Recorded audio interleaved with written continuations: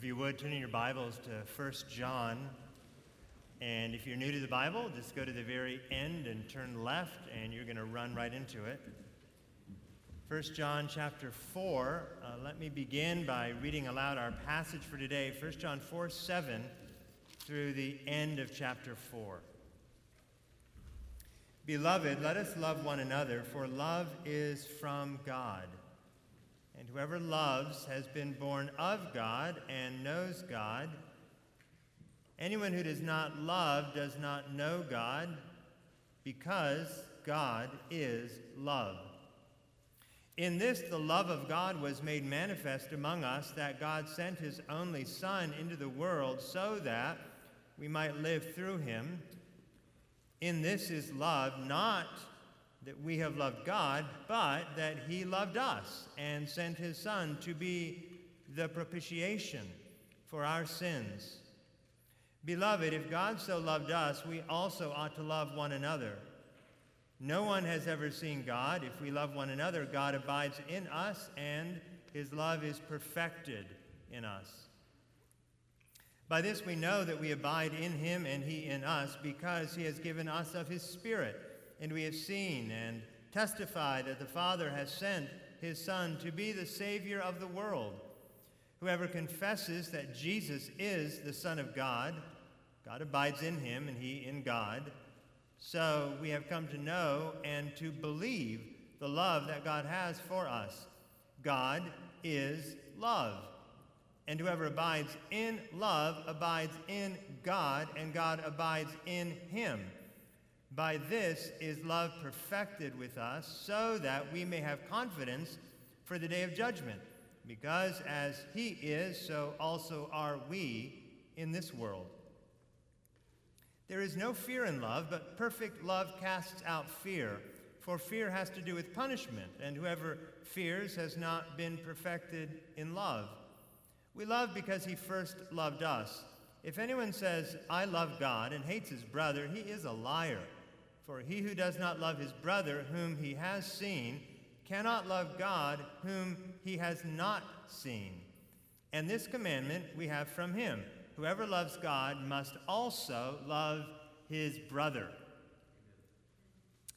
It has been nearly a year since COVID-19 changed the world, and whether you live in Seattle or Shanghai or here in Atlanta, the virus has affected you one way or another.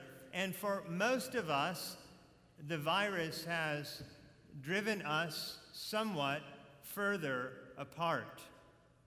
Even before 2020, social isolation and depression were growing concerns for Americans. The number of us living alone has been steadily increasing for decades, reaching over a quarter of all households by 2019, which means when the world was locked down in March of 2020, nearly 36 million Americans were already living alone on a day-to-day basis. And for months now, the number and size of our social gatherings has been minimized. We have to navigate not simply how comfortable we are to meet up and hug one another, but how comfortable those we might like to hug are, with us, in fact, wrapping or not wrapping our arms around them. And the distance between people is taking a toll. Scientists call it the silent pandemic. Social isolation and loneliness produces an increased likelihood of dementia, heart disease, stroke, depression, and suicide, which was already skyrocketing prior to 2020. So back in 1966, Paul McCartney and the Beatles sang All the Lonely People in Eleanor Rigby, and in 2021, there are even more lonely people around today. And our generation, I say all that to say our generation, I can't say more than any other generation, but our generation, certainly more than any other time in our own lifetime, we are in desperate need of the wisdom found in 1 John. I really do believe this is a unique letter for our day. we need to hear, especially what we just heard in our passage, that God built us for community. He built us to be a community of people who know what it is to not be isolated from one another, to love one another, to care for one another. And that community of love can only be rooted in the gospel of Jesus Christ. And so all of that is in our passage today. If I could distill it into one sentence, it would be this. John teaches us that the God who is love shows love through the cross of Christ, creating a people who do love.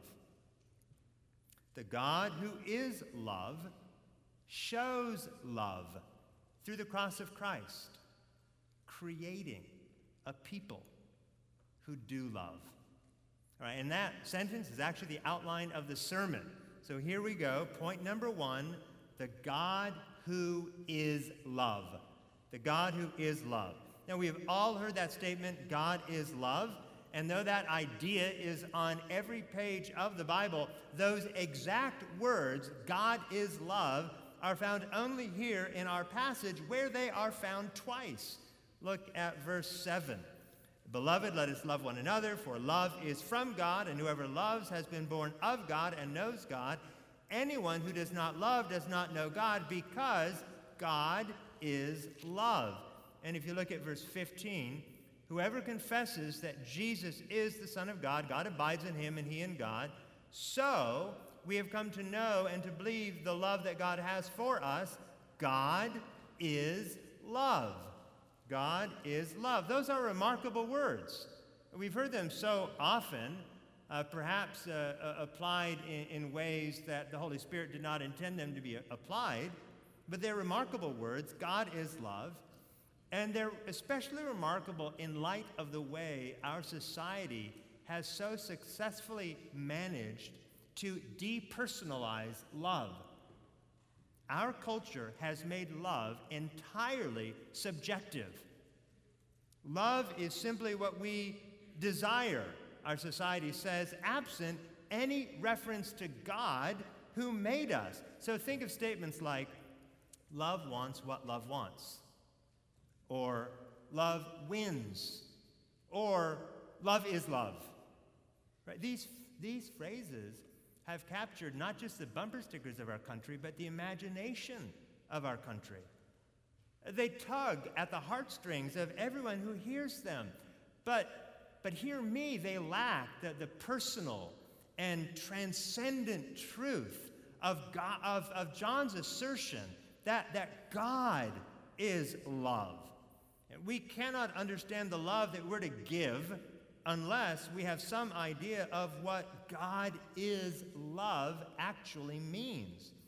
The American theologian Jonathan Edwards defined love as, and I quote, that disposition or affection whereby one is dear to another. That disposition or affection whereby one is dear to another. Right? Something dear is precious or valuable or treasured. So you say to a loved one, my dear, or dearie, right? No, who says dearie now?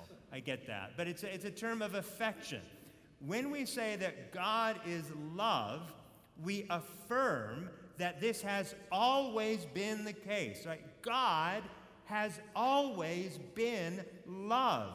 Before you and I were ever born, before we could be dear to anyone, God existed, and he was love, and he is love, and he will always be love, and his love does not depend upon you, nor does it depend upon me. And if this is true, if God is eternal, existing alone before any of us or anything else was made, if he is eternal and if he is love, then that means that God has always been dear to himself. Love must have an object, and that means God has always been dear to himself. And I know that sounds a little funny. That sounds a little strange. But it's not strange when you realize that God is triune. He is, which is a fancy way of saying he's 3 in 1 and 1 in 3. And this is a distinctly Christian way of understanding God. The God who has always been love is the God who has always been triune. And he has never been lonely because he has never been alone. The three persons of the Trinity, Father, Son, and Holy Spirit, have always been together, and they are one, and they have existed in perfect and holy and happy and loving community. They don't get in fights. They don't annoy one another. Like, find the best church on planet Earth, and it is filled with people who annoy one another. Not so the holy, happy community who is God. So now, with that in mind, can you guess what it means to say God is love? It means that there is a genuine affection from the Father toward the Son. So think about that day that Jesus received baptism. Do you remember what the Father said? Matthew 3:17, "This is my beloved Son, in whom I am well pleased." Hey, this is Jesus. He's my Son, and he's dear to me. It means there's a genuine affection from the Father toward the Son. It means there's a genuine affection from the Son to the Father. It means that the Father is dear to the Son. Think of Jesus' words before he headed off to the cross. John 14:31, Jesus said, "I do as the Father commanded me, so that the world may know that I love the Father." Right? I obey my Father so that the world will know that I love the Father more than anyone else. I'm going to obey him. And then the Spirit has a unique role to play. It's a bit more mysterious, at least to me. The Spirit seems to be the one who makes the love between the Father and the Son known. So what do you know? When Jesus receives baptism and the Father says, "This is my beloved Son," the Holy Spirit descends upon Jesus as a dove. We know the Son obeyed the Father because the Spirit has revealed the Word of God. So the world knows that Jesus loves the Father because the Spirit of God inspired those words that we might know that. Well, there's so much more that you need to know about God, but the truth that he is love is fundamental and it is monumental. God is love. He is perfect, all-satisfying, never-ending, overflowing love. And this is crucial for understanding 1 John chapter 4. There is no other explanation for the cross, which we're going to talk about in a moment, except to say that the Father's love for the Son overflowed into creation, and it's a love that reaches out to sinners like you and me. And this is crucial for our understanding of God. And so I want to, please understand me, I'm taking a little bit of step away from the text, recognizing that we're confronted by these unique words, God is love. And even though the majority of ink in our passage is not those three words, I hope we can see how fundamental and foundational those three words are to our passage and to our understanding of who God is, and how desperately wrong the vast majority of the world gets this. Knowing God is love is crucial for our understanding of God himself and our understanding of how we are to live in light of him. It is possible for a person to be something other than what he presents. You know that. We can wear masks. We can present ourselves falsely. We can hide our true identity. In recent days, we've heard of a famous Christian leader who wore a mask and deceived others. And it's good to remember in light of that the church's one foundation is not your favorite pastor or preacher or theologian or evangelist, but the church's one foundation is Jesus Christ, her Lord. Praise God for hymns. They stick in our minds, don't they? God, however, does not wear a mask. He never hides or deceives, not ever. He is God. He is love, and he cannot be anything other than love. And you need to understand that. He is love through and through. So if you dig under the surface of God as if you could dig under the surface of God, you would find more love. If you could read his diary, you would find love. If you would eavesdrop on God's private conversations, you would see love. He is the same, yesterday, today, and forever. Always merciful, always compassionate, kind, tender, always exalting. God is always exalting his triune name throughout the universe, through all of his perfect actions. God is and always will be love. And because God is love, you can trust him. He will never ask you to do anything that contradicts his character. And his character is one of love. He will never ask you to do anything that undermines who he is. In light of the fact that love wins is a phrase used to defend gender fluidity. If you don't know what I'm talking about, my guess is eventually you will. Let me give you one very specific example of how the truth, God is love, can guard our hearts and help us to live in a world where love is increasingly and drastically misunderstood and misapplied. Biologically, we are either male or female. You are either a man or a woman. And there are times when some of us feel confused about this.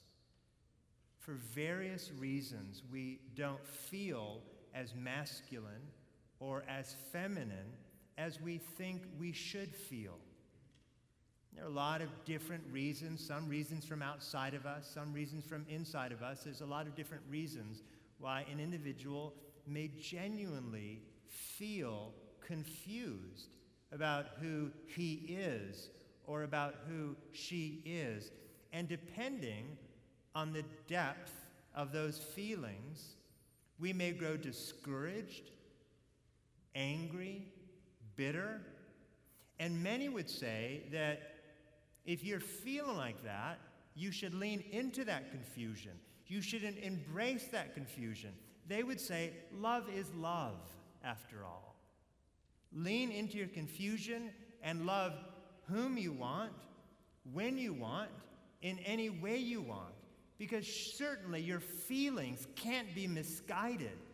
Your feelings must be the ultimate truth. What do you have if not how you feel when you're alone?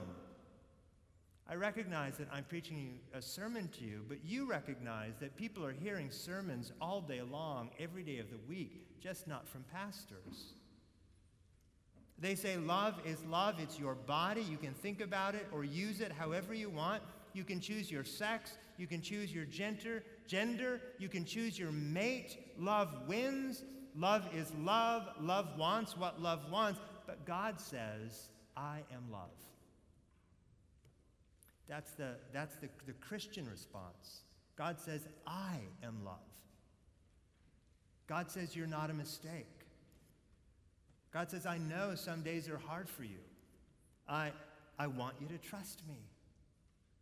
Don't lean into the confusion that you feel about who you are, but lean into my character. I am good. I'm holy. I'm love. I gave you your body. I gave you your gender. I've given them to you for your good. And when you're struggling, when you feel confused, come to me. Depend on me.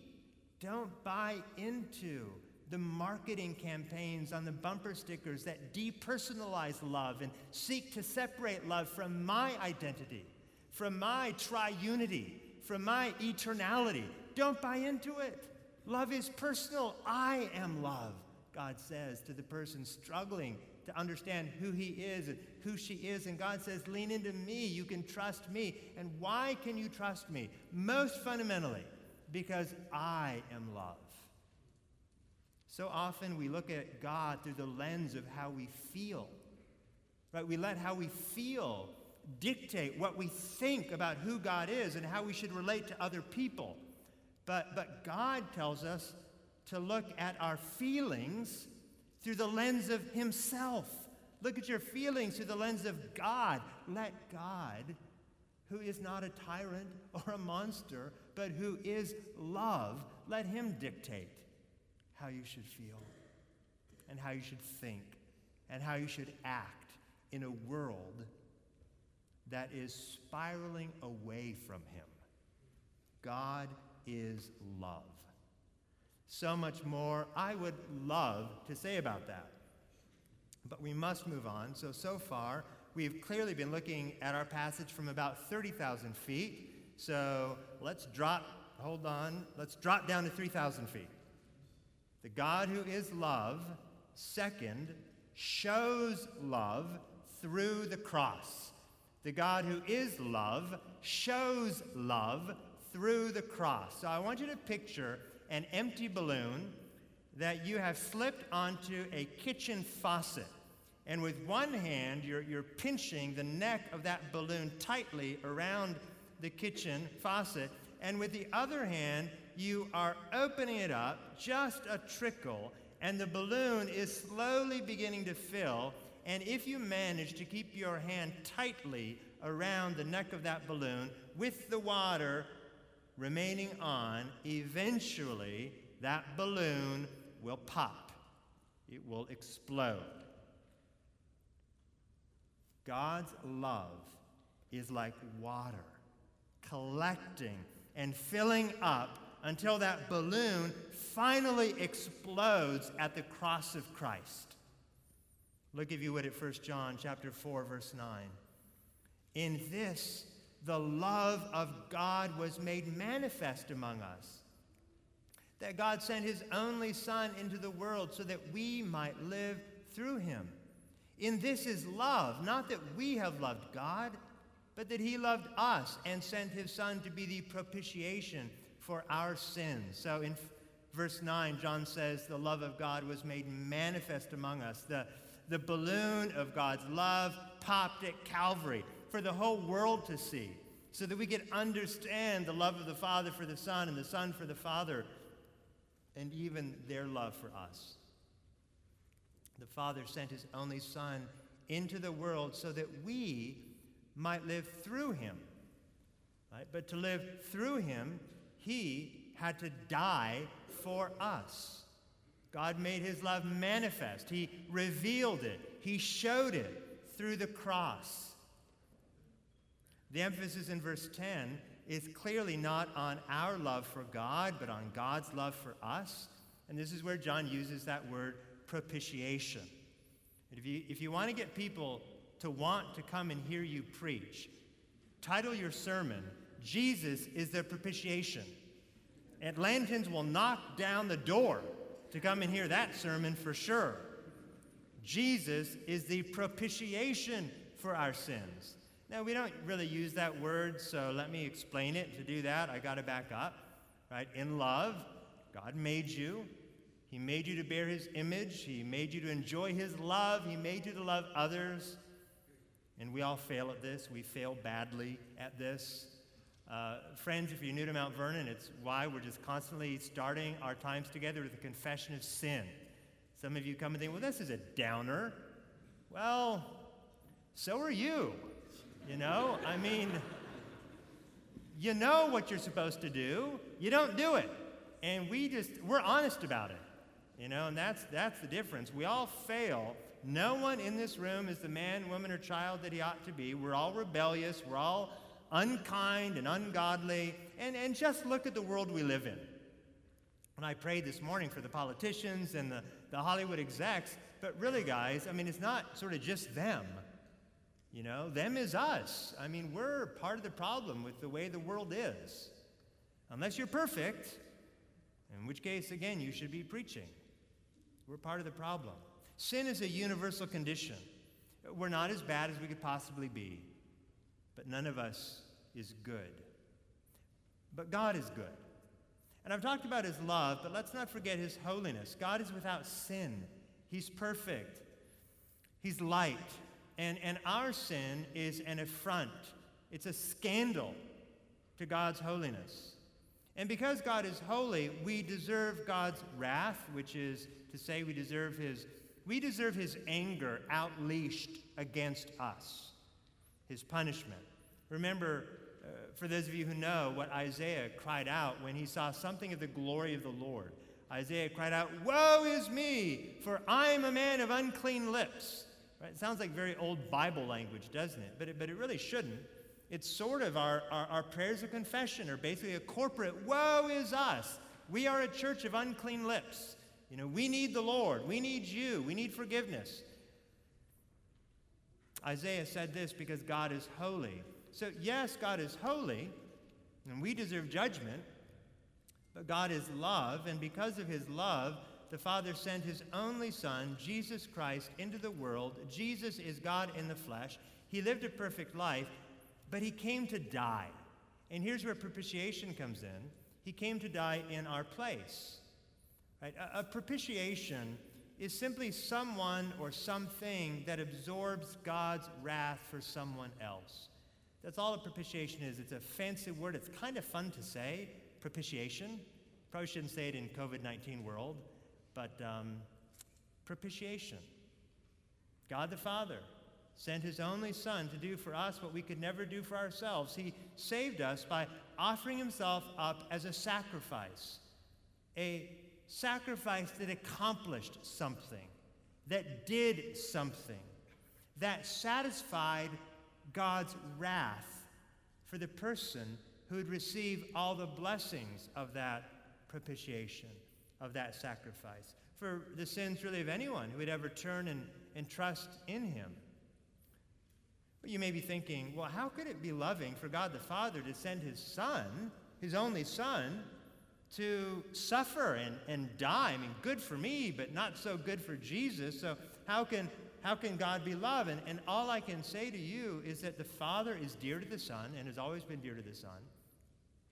The Son is dear to the Father and has always been dear to the Father. The Holy Spirit is at work revealing their love. And the Father and the Son and the Holy Spirit, they love the plan of salvation. Jesus wasn't forced to die for you, Christian. He did it willingly. He rejoiced not in death, but he rejoiced in obedience to his Father, because he knew that for all time and through all eternity, humanity would know how deeply he loves his Father. He obeys all the commands of his Father, even the command to suffer and die, because he loves his Father, and secondarily, because he loves us. God is love. And this is really the central theme of the Bible. Really, John in 1 John chapter 4, and these verses in particular, is tapping right into the central theme of all the Bible. The Bible is a book of God's love. It's a book of God's love manifest on the cross. And that's something you see in the Old Testament, and it's something you see in the New Testament. It's something you see in Genesis chapter 22, where God tells Abraham to sacrifice his only son, Isaac. And Abraham knows that God is love, and that God would never ask him to do something that compromises God's own character, but Abraham also knows that Isaac is his hope for the future. Isaac is his hope for the nation that God promised to make through Abraham. And so God was testing Abraham, and Abraham believed God. Abraham believed that even if Isaac dies, God would surely raise him from the dead in order to keep his promise to make a people from Abraham through Isaac. But before Isaac died, God provided a ram in the thicket. And that ram died in the place of Isaac, in the land of Moriah, on Mount Moriah, where eventually the temple of the Lord would be built, where eventually lambs would be sacrificed for the people to propitiate the wrath of God for the nation of Israel.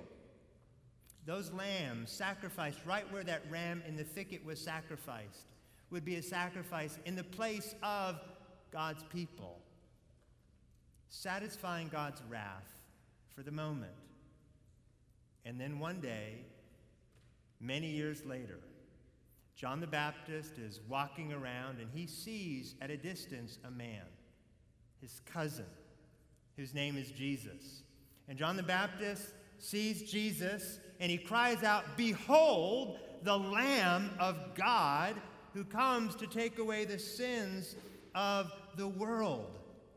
Of the world. Jesus is the Lamb.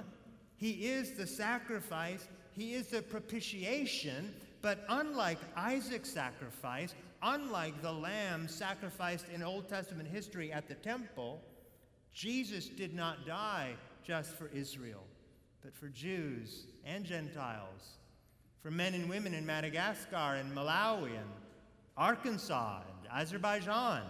Look at 1 John chapter 4, verse 14. "And we have seen and testified that the Father has sent his Son to be the Savior of the world."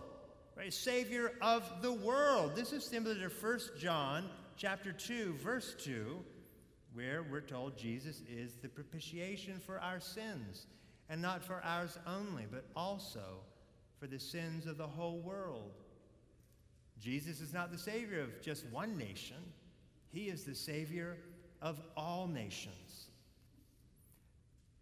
But what John wants you to see and appreciate and feel more than anything else is that this saving work of Jesus, this cross work of Jesus, this propitiatory work of Jesus is because of God's extraordinary love. Look at verse 15. "Whoever confesses that Jesus is the Son of God," and with that confession that Jesus is the Son of God, you need to think of all Jesus' work as the Son of God, his perfect life, his sacrificial death, his amazing resurrection. Whoever confesses that Jesus is the Son of God, God abides in him and he in God. So we have come to know and to believe the love that God has for us. And there it is again. God is love. Now, maybe, just maybe, you don't think this is very special. After all, you might be thinking, there are lots of people who give of themselves for others. I know lots of people, you might say, who would give of their life for somebody else. I know moms and dads who would gladly switch places with their sick children if they could. I know police who put their lives on the line for their communities. I know soldiers who put their life on the line for their country. We've been thinking for a year about healthcare professionals who are getting right in front of the virus to treat people with COVID-19, right? The world is filled with heroes. So why is it so extraordinary that God shows his love for us at the cross in light of the fact that we have a whole world filled with heroes? Well, the answer is here. I do think it's more succinctly stated in Romans chapter 5, verses 6 through 8. Listen to what Paul says in answer to the question, is Jesus' love for us at the cross really that extraordinary? Paul writes, "For while we were still weak, at the right time, Christ died for the ungodly. For one will scarcely die for a righteous person," right? One will scarcely die for, in other words, okay, I'll scarcely die for a righteous person. I mean, it's hard. He says, for a good person, one would dare even to die. Okay, if you're good, and I think your presence on planet Earth is maybe better than my presence, well, then maybe I'd give myself for you. But Paul says this, "But God shows his love for us, in that while we were still sinners, Christ died for us." Which is the Bible's way of saying, when there is nothing good in you or of you. And that's the key difference. The Son of God died for the unlovable. You will never appreciate the depth of God's love for you until you realize the depth of your sin against him. So, if you'll excuse me from borrowing from the Marvel universe, Jesus isn't Iron Man, dying for Captain America and a brave world united against Thanos and his minions. Jesus died to redeem Thanos and his minions. Jesus came for sinners. Listen to how the hymn, How Deep the Father's Love for Us, begins. How deep the Father's love for us, how vast beyond all measure, that he should give his only Son to make a wretch his treasure. Again, not a word we use, a wretch, but a theologically accurate description of our state prior to the loving work of God in our lives.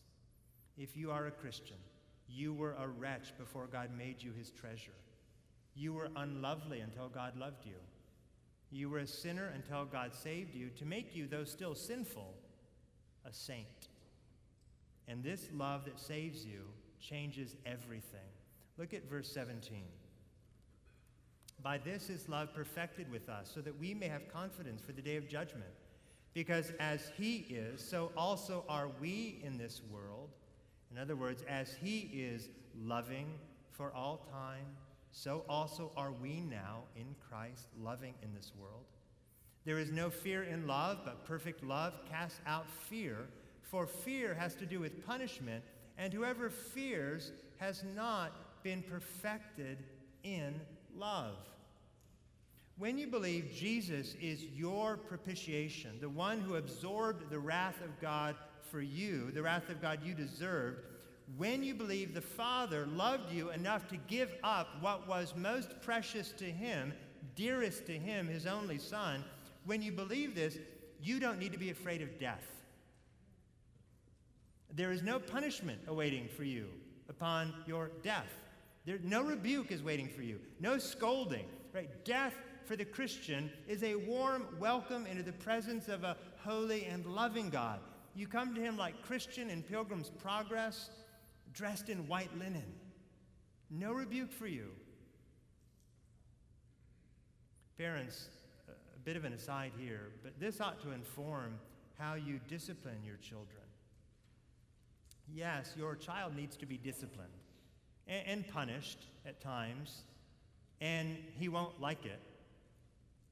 But your discipline must be done in love, gently, warmly, tenderly, carefully. He ought to know that you are disciplining him because you love him, because you are for him, not because you're annoyed or defensive or frustrated. Perfect love casts out fear. Now, brothers and sisters, more to the point, you shouldn't fear death. Brothers and sisters, you shouldn't fear death. All of us could die at any time. But for some of us, death seems closer. You may be older in years.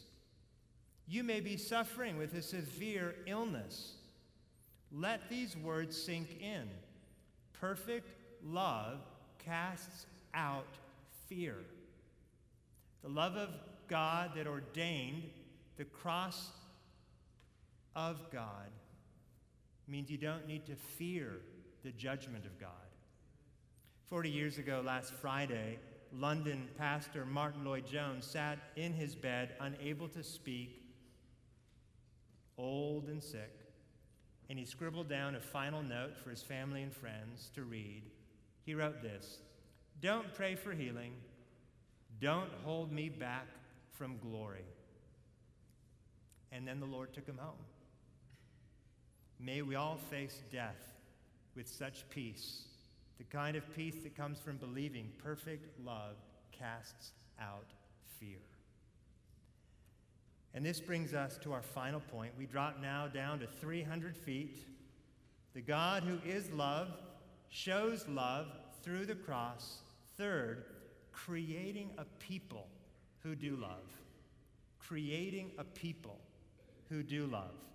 1 John, as you should know already, gives us 3 clear tests to discern a true Christian. First, sound doctrine. Second, right living. Third, brotherly love. And each test must be passed.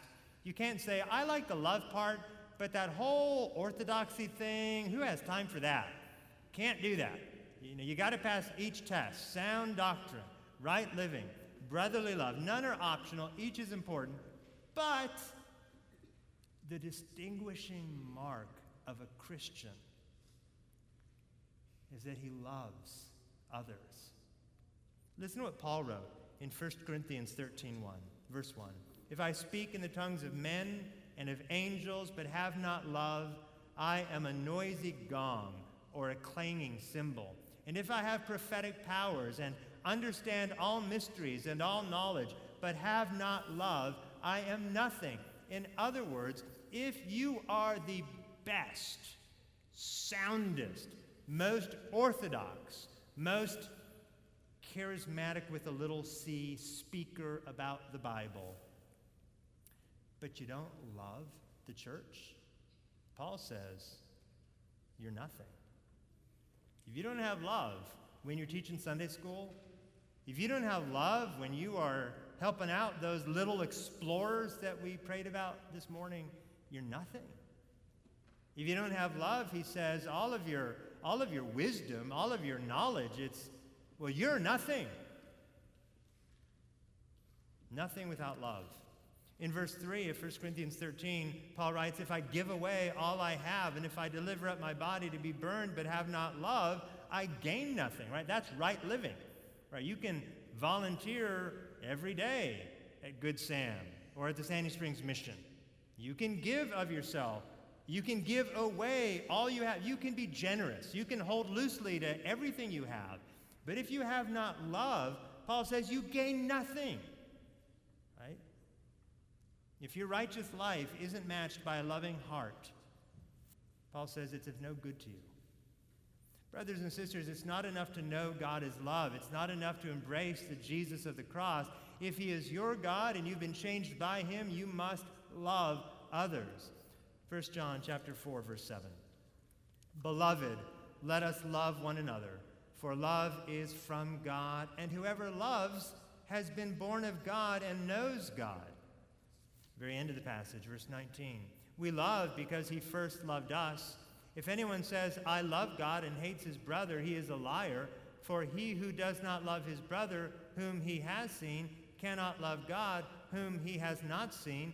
And this commandment we have from him, whoever loves God must also love his brother. Now, let's be really clear about something. Love is a requirement for the Christian. It's a requirement. Verse 21 is clear. And this commandment we have from him. Whoever loves God must also love his brother. Like, what if it was may? Whoever loves God may love his brother. May. I like may. You know, when I get around to it. Not a may. It's a must. It's a requirement. It's a command. And in fact, John is really repeating the command that Jesus gave in John 15:12, where he basically said the exact same thing. You know, to his disciples, lay down your lives for your brothers. Love them. But don't miss John's overarching point here. Love is more than required of the Christian. It is inevitable for the Christian. It's inevitable. If God is love, and if he has shown you his love on the cross, and if through that cross God is your God, then you will love.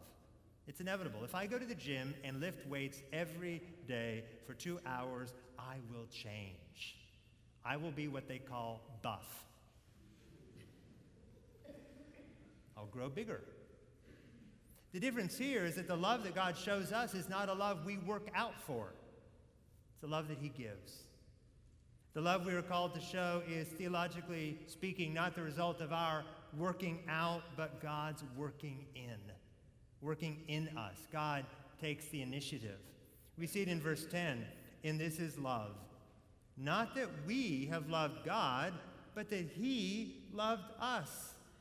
We see it in verse 19. We love because he first loved us. So, I'm not trying to take anything away from the efforts you and I must make to love others. Love is a command, but I'm wanting you to see that at an even deeper level, love is a gift that comes from God, who first loved us. This is going to trip some of you up, and if that's you, I'll be at the door at the end of the service. You can track me down. We don't follow God so we can get saved.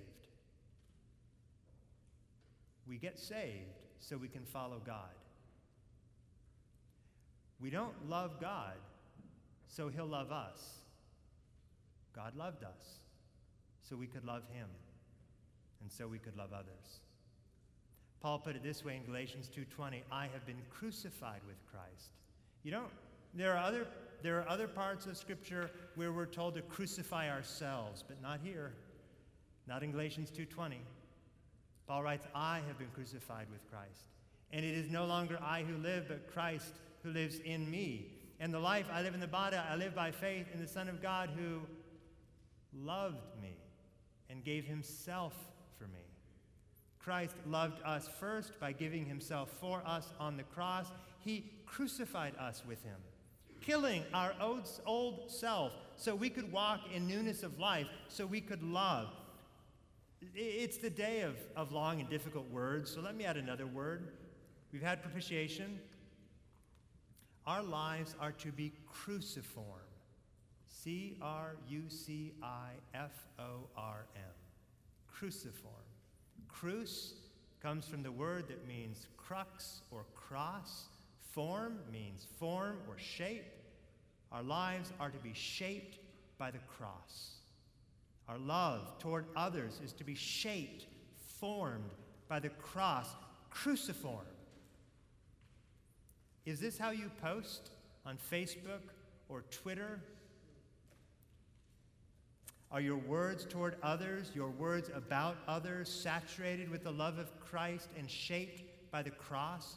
Your word to your children, your word to your husband, your word to your wife, your words to your parents, are they cruciform? Matthew 5:43, Jesus says you're to love your enemies. Are you careful to speak lovingly about your boss, your employees, your family, your friends, your political enemies, your brothers and sisters at Mount Vernon? Are your words cruciform? Is this how you give of your time and your money? Have you been shaped by the love of God shown in the cross of Christ? God is creating a cruciform people, a people who love. As I mentioned last week, John's unique contribution to this topic of love is the attention he gives to our need to love those within the body of Christ, within the church family. Verse 7, Beloved, let us love one another. One another. Verse 11, Beloved, if God so loved us, we ought to love one another. Verse 20, if anyone says, I love God and hates his brother, he is a liar. Verse 21, whoever loves God must also love his brother. Why does John focus so much attention on the love that we're to have for one another in the church? I mean, isn't the bigger problem what's going on outside these church walls? Well, it could reflect the situation that John is writing in and through. I think John was writing to the church in Ephesus, a church that had recently undergone a split as many unsound teachers went off to start their own church. And if you've ever been part of a church split, you know that it causes lots of controversy and pain. And maybe it's in the midst of that John is providing a word in season, a good word, a reminder. Friends who are here, who are staying, remember, yes, sound doctrine, right living, brotherly love.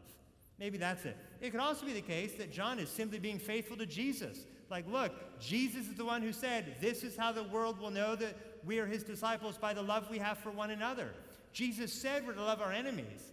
He didn't explicitly say, this is how the world will know that we are Christ's disciples, by the love you have for your enemy. He said they're going to know it by the love you have for one another. So John the Apostle is simply faithfully presenting the teaching of his master. I wonder if it's also true that Jesus knew how hard it could be to love those closest to you. Like, I know it's hard to overlook, like, an enemy who does something wrong to you, and you've got to overlook that, and that's super hard. Really hard. There is a certain difficulty of loving the same people week in and week out for 25 years, and I'm not talking about anybody in this room, right? But just people who annoy you, people that you love but don't like, people who, when you're around, you just feel, you feel kind of beaten down for whatever reason, and yet, like, God, you saved them. I know I've got to love them, and I don't want anyone to hear me thinking like that, but I don't know what to say. Like, there is a unique difficulty to loving week in, week out, year in, year out. Welcome to the local church. To love one another is a command we cannot ignore. Now, many of you are members of Mount Vernon, which means you joined the church. You, figuratively speaking, raised your hand and said, hey, I want to be accountable to you, and I want you to be accountable to me. You identified yourself as someone who wants to be a part of the church family, and you submitted your life to the family in the sense of saying, please get to know me, talk to me, hear me share the gospel, let me tell you about my life. I want you to know me. I want us to know one another. That is raising your hand. Church membership is actually a biblical word. It's from member. We are members of one body. So church membership is actually a very biblical word. But the way we practice membership is simply a formal way of putting our hands and our feet to love. That's all membership is. When this church was founded, in 1959, we adopted a church covenant. A covenant is a statement that describes how we agree to live as believers. A covenant covers the right living and brotherly love portion of the two tests we find in 1 John. What does it mean to live rightly? What does brotherly love look like? And this is something that Baptist churches have been doing since the 1500s. Churches certainly doing it long before that, but this idea of a church covenant, in particular, something Baptist churches have been doing for centuries. A covenant is just a promise. A church covenant is just a set of promises that we make to one another, to God certainly, but to one another. We have unique obligations to the brothers and sisters who are part of our church family.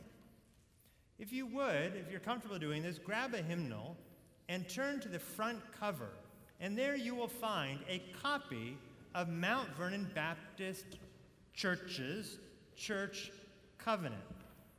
And I want you to look at the first promise that we make to one another. It's the first sentence of the second paragraph, and I don't think there's any accident that it begins this way.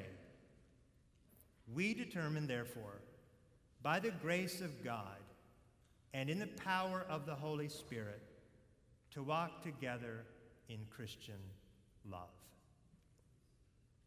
Brothers and sisters, that's 1 John.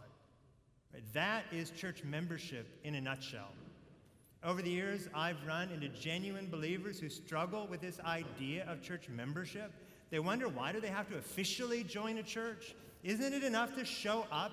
And when I look at 1 John, and especially our passage, I see that this love and commitment go hand in hand. Jesus didn't just say, hey, I love you. No, he laid down his life for us. And if we love one another, we just won't say, hey, I love you when you're agreeable, or I love you just when you're nice to me, or I love you when it's convenient for me. No, I will lay down my life for you. One way we do this is by raising our hands and committing to be a church family together. We need this. Everyone needs this. It's been a rough year for planet Earth.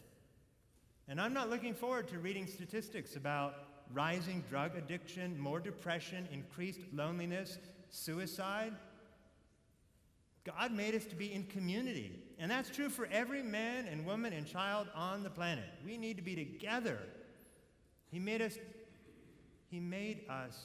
as a people who long for a home, who long for a family. And the church ought to be home for believers.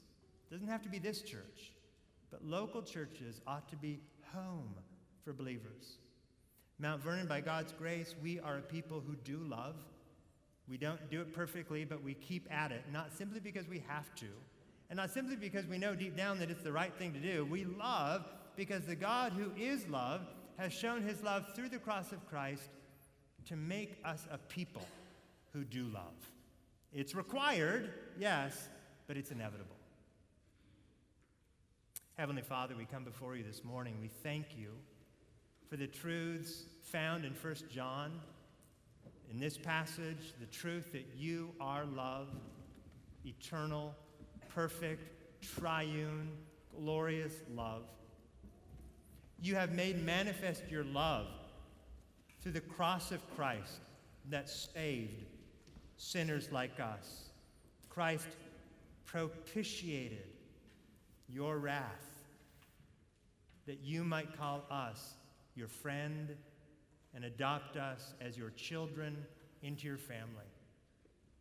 And having been saved through the cross of Christ, we are now as Christ is, those who do love.